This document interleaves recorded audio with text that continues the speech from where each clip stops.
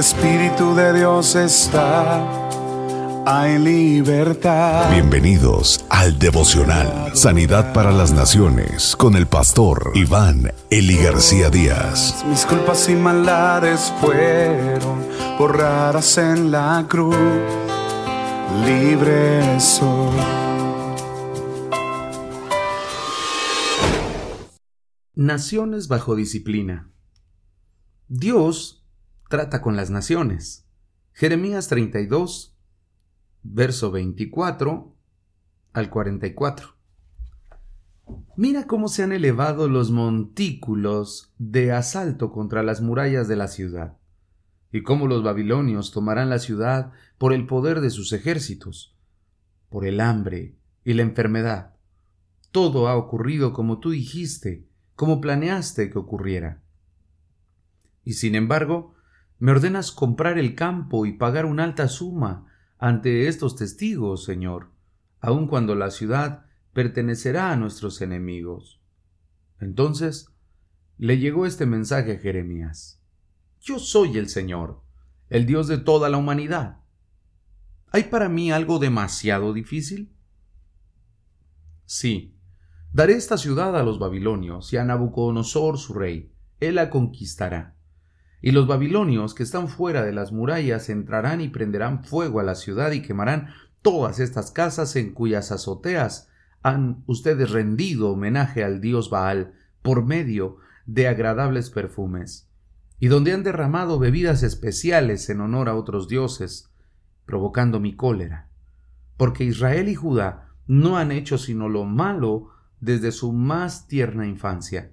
Me han enfurecido con todas sus malas acciones. Desde que esta ciudad fue edificada hasta el presente, no ha hecho otra cosa sino enojarme. Así que estoy resuelto a deshacerme de ella. Las malvadas acciones de Israel y Judá, del pueblo de sus reyes, dignatarios, sacerdotes y profetas me irritan. Me han vuelto la espalda y no han querido volverse a mí. Día tras día, año tras año, les enseñaba a discernir entre el bien y el mal, pero no querían escuchar ni obedecer. Hasta llegaron a profanar mi templo, rindiendo homenaje allí a abominables ídolos. Han edificado elevados altares a Baal en el valle de Hinón.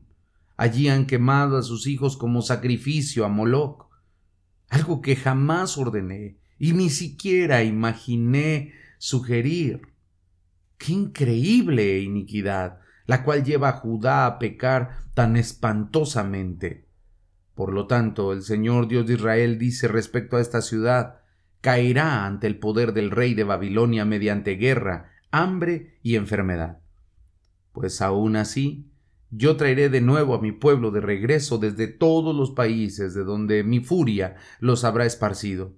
Los traeré a esta misma ciudad y haré que vivan en paz y seguridad. Y ellos serán mi pueblo y yo seré su Dios. Y les daré corazón y mente dispuestos para honrarme, respetarme por siempre, por su propio bien y por el de todos sus descendientes. Y celebraré un convenio eterno con ellos, prometiendo no volver a abandonarlos y hacerles solo bien. Pondré en sus corazones el deseo de honrarme y respetarme y nunca me abandonarán. Me deleitaré en hacerles bien y los volveré a establecer en esta tierra con gran alegría. Así como les envié todos esos terrores y males, de igual modo les haré todo el bien que les he prometido.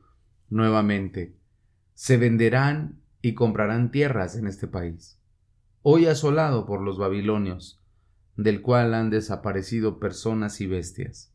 Sí, se volverán a comprar y vender tierras. Se firmarán y sellarán documentos de compra-venta ante testigos, en la región de Benjamín y aquí en Jerusalén, en las ciudades de Judá y en toda la región montañosa, en el valle de Filistea y también en el sur, porque un día yo les restauraré su prosperidad. Todos los días en las noticias vemos dificultades que sufre nuestra nación. Problemas económicos, sociales, políticos. Es más, es muy probable que en este último día usted también haya observado incluso se haya quejado también de la situación por la que estamos pasando en nuestra nación. Sin embargo, hoy más que nunca tenemos que abrir nuestros ojos espirituales y discernir espiritualmente lo que está pasando entre las naciones. El texto de hoy está relatando los juicios que Dios traerá sobre Israel. Él será invadido por los caldeos, será esclavizado, experimentará la muerte, el hambre, la enfermedad. ¿No le parece esto muy parecido a lo que vemos en las noticias hoy? La verdad es que sí. En el versículo 20, el Señor explica que la causa de la disciplina era precisamente practicar el mal. Ellos provocaron el enojo divino, fueron en pos de otros dioses, hicieron enojar a Dios. Sus idolatrías, sus asesinatos y homicidios que practicaban con sus propios hijos, era terrible. Pero es precisamente lo que vemos hoy. Aprobando leyes del aborto es exactamente como ofrecer nuestros hijos a Moloch y quemarlos frente a sus brazos. Hoy siguen habiendo los mismos motivos. La gente sigue haciendo lo incorrecto delante de los ojos de Dios. Seguimos levantando edificios de adoración al sol. Seguimos levantando edificios de adoración a cualquier otro dios o santo. Pero no levantamos adoración al único Dios verdadero. Antes de que le echemos la culpa al gobierno, deberíamos de preguntarnos ¿por qué las cosas están así? Podemos responsabilizar al mal gobierno, a los líderes religiosos, a los líderes sociales, incluso también al pueblo. Pero lo cierto es que todos los que vivimos en una nación somos responsables de la dirección y de las decisiones que tomamos. Los padres son responsables de las decisiones de los hijos, porque los padres los instruyen. Tenemos que entender todos los patrones que nos han llevado a juicio para volvernos al Señor. Dios tiene planes de restauración con nosotros. Dios tiene planes de otorgarnos el perdón, pero necesitamos volver nuestros ojos a Dios. Necesitamos volver nuestros caminos a Él. Cuando nosotros estemos manteniendo una oración continua y de manera personal y grupal por cada nación, nosotros atraeremos la presencia de Dios a nuestra tierra. Estoy seguro que tu nación necesita de Dios, necesita que Dios intervenga. Pues mira, si tú empiezas a hacer lo recto delante de los ojos de Dios y enseñas a tus hijos y compartes el evangelio con otros, nosotros vamos a empezar a llenar las naciones con la palabra de Dios. Si te quejas de tu gobierno, tienes que orar por él. Si te quejas de las decisiones del encargado en tu colonia, tienes que orar por él. ¿De qué manera estás contribuyendo tú al bienestar de tu país? ¿De qué manera estás llevando tú el evangelio a las personas? ¿Estás haciendo grupos cristianos ya en tu casa? ¿Tienes células de crecimiento donde el evangelio pueda predicarse en tu patio? ¿Puedes discernir espiritualmente lo que está pasando en tu país? Oremos. Señor, hoy quiero pedirte a nombre de los gobernados y de los gobernantes. Quiero decirte que reconocemos que hemos fallado, Dios. Reconocemos que nos hemos apartado de ti, de tus caminos, de tus principios y sobre todo de la verdadera adoración.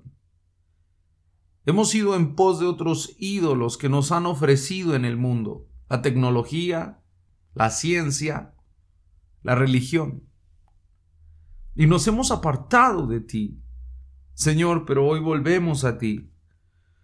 Te pido que perdones nuestra vida, que sanes nuestra tierra. Señor, yo sé que tú eres mi bandera. Tú eres mi estandarte, Señor. Pero anhelo tanto que mi nación se vuelva a ti. Anhelo tanto que mis gobernantes te conozcan y te reconozcan. Anhelo tanto que cada familia en la colonia donde vivo pueda conocer de Cristo y que ya no venga más mal ni más juicio sobre mi nación. Señor, levántanos. Abre los medios de comunicación para que tu palabra sea expuesta. Derrama dones sobre muchas personas para que tu evangelio sea predicado. Señor, salva nuestro país. Te lo pido en el nombre de Jesús. Amén.